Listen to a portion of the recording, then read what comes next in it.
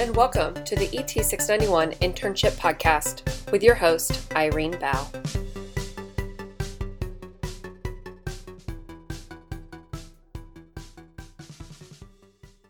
Welcome back to the ET691 Internship Podcast. As explained in the semester overview, ET691 is a pass-fail course in which you will submit components of your portfolio for review throughout the semester and by the due dates listed. To pass, all components of your portfolio must be met. You will have opportunities to resubmit any items that are not met, but your goal is to be met on your first submission. This episode focuses on the key concept portfolio and how to choose artifacts and write your rationales to be met in the first submission, and will also highlight suggestions and strategies for your key concept portfolio. Today I'm with Michelle Baskin, a recent alumna from the Loyola EdTech program, talking about strategies for being met. Welcome, Michelle. Hello. So before we dive in, Michelle, tell us a little bit about yourself and your background. Certainly. I just finished my 15th year in teaching. Most of that has been in the Metro DC area, and I teach high school chemistry at multiple different levels. And I kind of was looking at the Loyola program really as a way to extend myself into more leadership possibilities without actually moving up to be an administrator, because I decided I didn't want to run a school, but I did want to influence the direction of instruction and of policy and things like that, both in my local school and in my school district. Awesome. Very awesome. So we're going to get into some questions. We are focusing on the key concept portfolio and strategies for being met. So all of you out there, Michelle submitted an amazing portfolio. The first time she had very few things that needed to be updated. And so I thought she'd be the perfect person for strategies for being met the first time. So our first question is, how did you identify what artifacts you should use for the key concept objectives? So the spreadsheet that we worked on together in class that kind of went through all of the key concept objectives was really helpful. But of course, some of those classes were a while ago, so it took the class some time to figure out what to fit in all of those blocks. So we didn't get that done in the very first class. But instead of waiting around until we met again, I actually went through the course syllabi for every single course, because if you did not notice the first time, every single syllabus does identify the key concepts and the learning objectives that are intended to be covered by that course.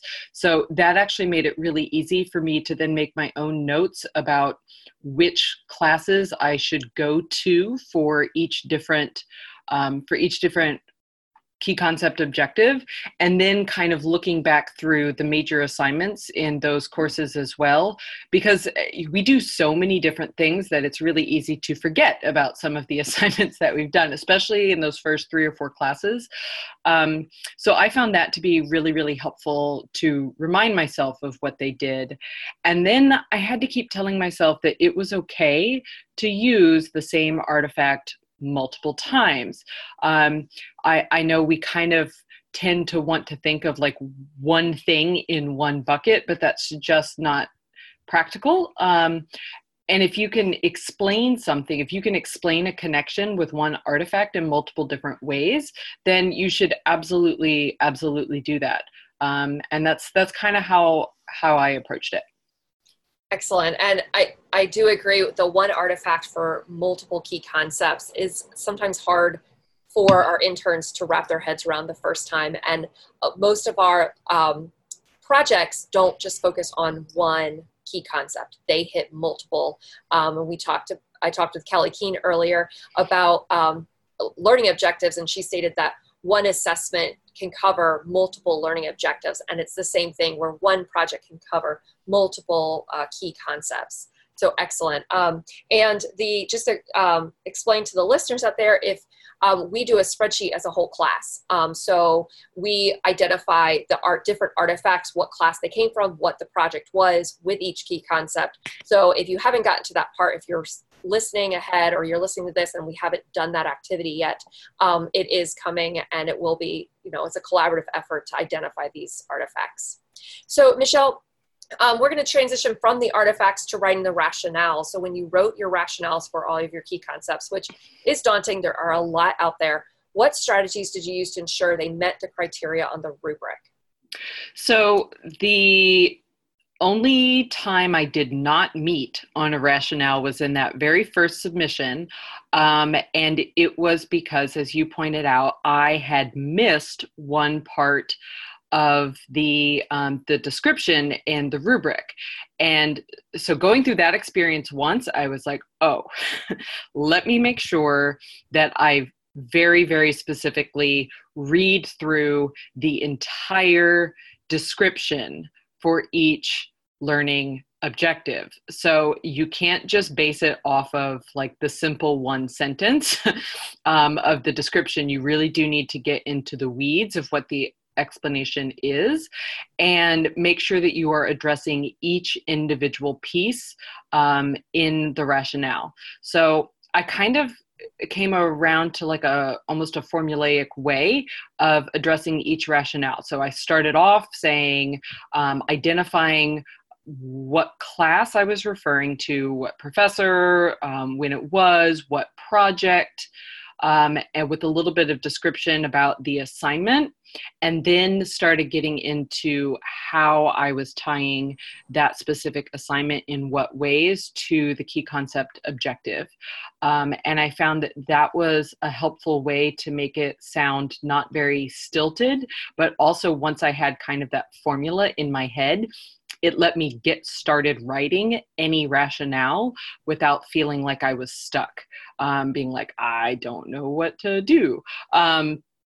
The other thing I would say is there were a couple of times where I started in on a rationale with the artifact, and as I was double checking and triple checking that I was meeting all the different parts of the learning objectives, I found that I hadn't, and that actually I kind of felt like I was stretching to be able to do it, in which case I then paused and took a step back and said, is this actually the best artifact then to meet this objective? Should I press pause on this and look at something else? And often what I did at that point was reached out to my peer group and asked what they were doing or how they were able to figure it out. And in a couple instances, I switched artifacts. And then in a couple instances, through talking with somebody else, I gained that different vantage point to be able to continue on writing with the rationale. Awesome. So you said two amazing things. I want to hit the first, the artifact, if it's the right fit for the key concept.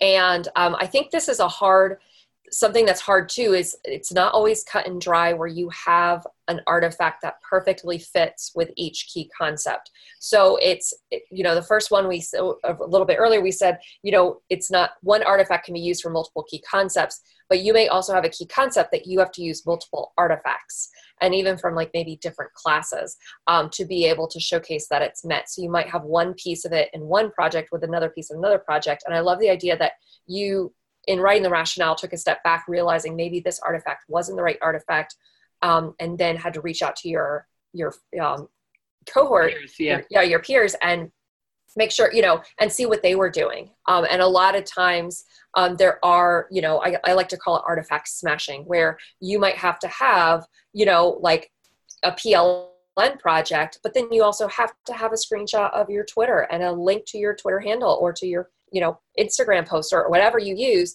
to showcase the word ongoing that's in that description. So getting into those, like the weeds of what the description with the word ongoing, to showcase that over time you've used it and not just in this one project, this one time. Did you want to respond to that? Oh, I was going to say that what I ended up doing with my copy of the actual text of the learning objectives is I actually went through and highlighted words like multiple or ongoing or at least one or at least two, those kind of things that are so easy to gloss over visually, but that are going to trip you up in writing proper rationales, because if something does say you need multiple, that means you should be having at least 2, if not 3 artifact pictures. And it's not like there's tons of those. Most rationales or objectives I was able to meet with a single artifact. So I had either one link or I had one picture. But some things, it's like I feel like I had 6 or 7 or 8 pictures for some of those, because that's what was appropriate, and you glean that that's what's appropriate when you really start paying attention to the semantics in some of the words. I really like the idea of highlighting those words out, and really looking at, how many artifacts should I be showcasing? Does it say multiple? Does it say ongoing? Does it say more than 2? The other thing you mentioned was the formula of the rationale, and how you kind of created, that like just a quick formula of like what you would include in each rationale, so that you could just start writing any rationale. And I thought that was really good. How long did it take you to get to that formula of what you wanted to write? I had looked at a previous example from somebody, and while I was looking at it, I kind of noticed that they were following that type of thing.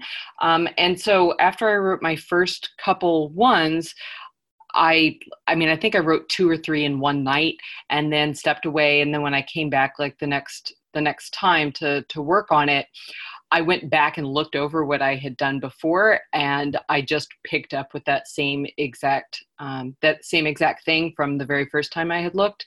And so I thought that was then really helpful for me. And it's also helpful once you start getting that voice in your head of what this sounds like for you. And it's going to be slightly different for every single person, but it's easier to write once you can hear your own voice. And so for me, having something that was formulaic, especially being a science teacher and all this sort of stuff, like formulaic works for me. I am not a poetic, flowery person, so I didn't try and make poetic, flowery things, because that's not my voice. But for some people that might be, that they just want to, lead in and talk about different things. But so I do think it's important to kind of find that. But if you are struggling, start with a formula, because algorithms work. And so you talked about this formula and creating the rationale. So shifting to our next question, how did you manage the workload of the rationales and artifacts for all the key concept objectives? Some of our other people who we've interviewed have mentioned the amount of work and juggling the key concept portfolio along with the internship. So how did you manage that workload? I was not a fast starter. I definitely submitted only 5 at the first submission, and definitely submitted only 5 on the second submission, and left myself with a lot of work to do. I would not necessarily suggest that, but I did have a lot of extenuating circumstances during my spring. I was dealing with a wedding, as well as several other things at work. But I will say, doing it in chunks of 5 feels good. I think what I tried to do was combine a couple of low-hanging fruit ones, things where you read the key concept objective and you're like, oh, that's obviously this project. And like, there's no question that like those 2 things marry together, and you can just knock that out easy. Do that, because it'll make you feel better that you are getting ahead. And then, so every time I sat down to write, I tried to do a handful of those easy ones.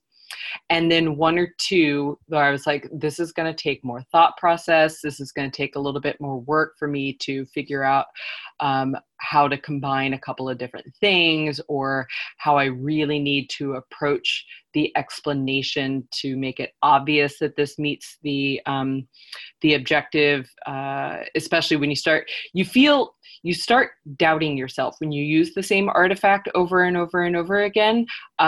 But you get a lot of mileage out of that technology planning paper, and you get a lot of mileage out of your internship proposal, and some of these other papers and projects. So don't be afraid to use them.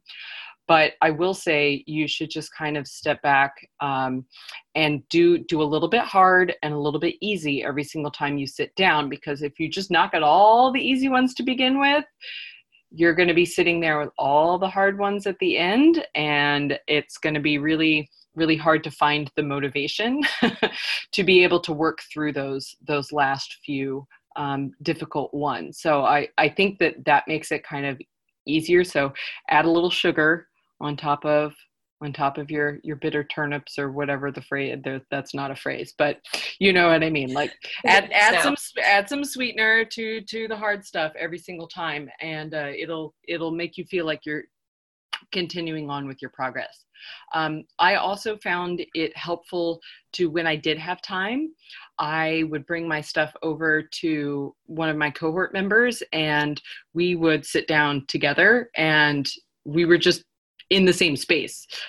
It's not that we were even asking each other for help that much, but it was just an accountability partner, because that person was also going through a lot at the time. And so it was helpful to just make sure, at least with one other person, you have somebody who's checking in with you. Make sure that you're offering to read through somebody's stuff and ask other people to read through yours, because this is a thing you should not feel like you're doing in isolation. But you can get way behind if you're just not talking to anybody and you're kind of blocking yourself from moving forward with it. And then you're going to be in a world of hurt a week from submission time. Yes. And so I love how you said that you actually got with someone, and I assume you guys were face-to-face. So for those out there, Michelle was on an online program. And so did you end up doing that online with anyone, where you just sat through Zoom, or did you only meet with your cohort members face-to-face for those that could? I just met face-to-face, although for a lot of other smaller check-ins, we had a pretty extensive text thread going with a small group of us when we would all decide to, kind of like 3 or 4 of us, that we would sit down and we were all going to work on rationales together. And then you'd see us like pinging each other constantly, be like, oh, what'd you do for 17.1? Or this is what I was thinking for 7.2. And does this artifact make sense? And that sort of thing. And that was really helpful to, be able to get that kind of immediate response from somebody, because we were all doing the same thing at the same time and we had the same documents pulled up, especially since a lot of my partners on some of the projects were the same small group of people. So those are the same people I reached out to within my cohort when we were working on the portfolio, because we worked together on assignments. So, we had a similar idea, even if it was just, what did we call that in Drive? Or do you have a copy of that in Dropbox, or those sorts of things? So in case people lost documents, which is never a good thing, but it does happen. It does happen. You're right. I also really like, and so I asked that question because most of our students are now fully online. So, and they may be in a situation where they're not close to anyone. And so how they could manage that in the online space, which, I mean, after 2 years of coursework, you figure out how to manage those things. I also really like how you said a lot of mileage. And just for all of our intern listeners and for everyone out there, one thing that we as the instructors do is really ensure that the projects that you do can hit multiple key concepts. That a lot of them, sometimes you do have the one that fits the one key concept objective, but we really try to make sure that they hit multiple. And we try to, as you said in the syllabi, we try to point that out to you to really help you along this process and not just like, good luck, my friends. And so, Michelle, you've had a lot of really good suggestions for the current interns and future interns. Do you have any other suggestions on choosing artifacts or writing the rationales for the key concept objectives? Not so much for picking and choosing. I actually think that one of the biggest helps for me, which was obviously lacking for some of my cohort members because they reached out to me for help, was organizing myself from the get-go. I had, in Drive, I had a folder for every single course, and I tried to really make sure that I labeled everything really, really well and had the access to the syllabus there. In Dropbox, I also created folders for every single course, and it made it so much easier to be able to look things up. So whereas other people were like, oh, but what was that and where was it? So if you just have a folder called Loyola, that's not helpful. And I would actually suggest, if you don't think your material is very well organized now, before you actually start trying to put your portfolio together, spend time going through all of your materials and organize them then, because it's going to give you a fresh set of eyes on each document as you go, and it's going to refresh your memory about what it was, and it's going to be easier to pair those artifacts with the key concepts. And if you did manage to keep yourself incredibly well organized, I would still suggest that the first thing you do is actually pop open practically every single document in those folders and look back through them. There were things that I had completely forgotten that I had done, or in my head I had combined 2 or 3 projects into one when they really were standalone things. So it is super, super helpful at the very, very beginning to go back through and look through everything that you have. Make sure you know where it is and what it's called. And if you need to rename it, rename it.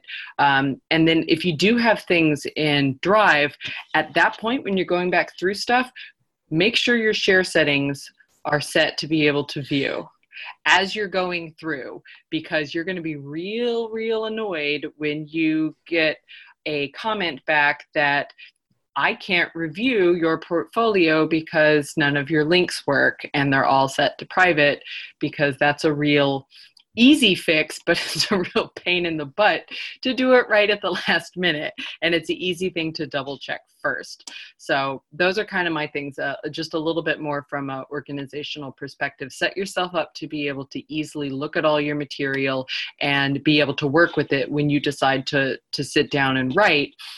Don't start hunting and pecking for things every single time you sit down to write, because you're just going to waste time that way.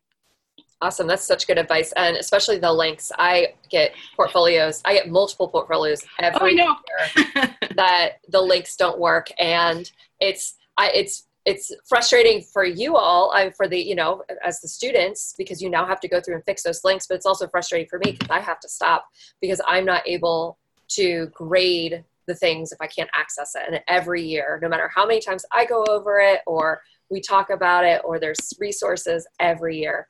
Well, thank you so much, Michelle, for chatting with us about strategies for being met on the Key Concept portfolio. Do you have anything else to add or for our interns or current and future interns? The other thing I would say is I found it really helpful to set up the entire structure of my portfolio website to begin with. I put in all of the headings, all of the text for all of the objectives to begin with, any of the pages and submenus. And I did all of that stuff first because, again, it made it easier for me to feel like I had gotten started. I was doing something. And then it also is a very easy visual reminder. If you already have all of the key concepts identified in there, it makes it super easy to be able to see if you've forgotten one.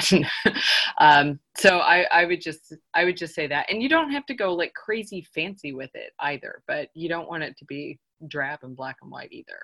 Yeah, you're so true. I get some fancy portfolios and I just think you spent a lot of time putting this together. And then I also get the, very basic, and I'm like, it's the same grade. You pass. I mean, but it is preference. Like if you want to go above, I encourage you to, but like we tell everyone, the content is the most important. So you can have all the bells and whistles on your portfolio, but if your content is not solid, then you're going to have to be doing some revisions. Well, Michelle, thank you so much for joining us on Strategies for Being Met on the Key Concept portfolio. And yeah, congratulations, because you're done. I am done. Yes. All right, give me my diploma. Thanks for joining me today. On the next episode, we will continue to dive into the Key Concept portfolio with common mistakes. Have a great week of teaching and learning, and thanks for listening.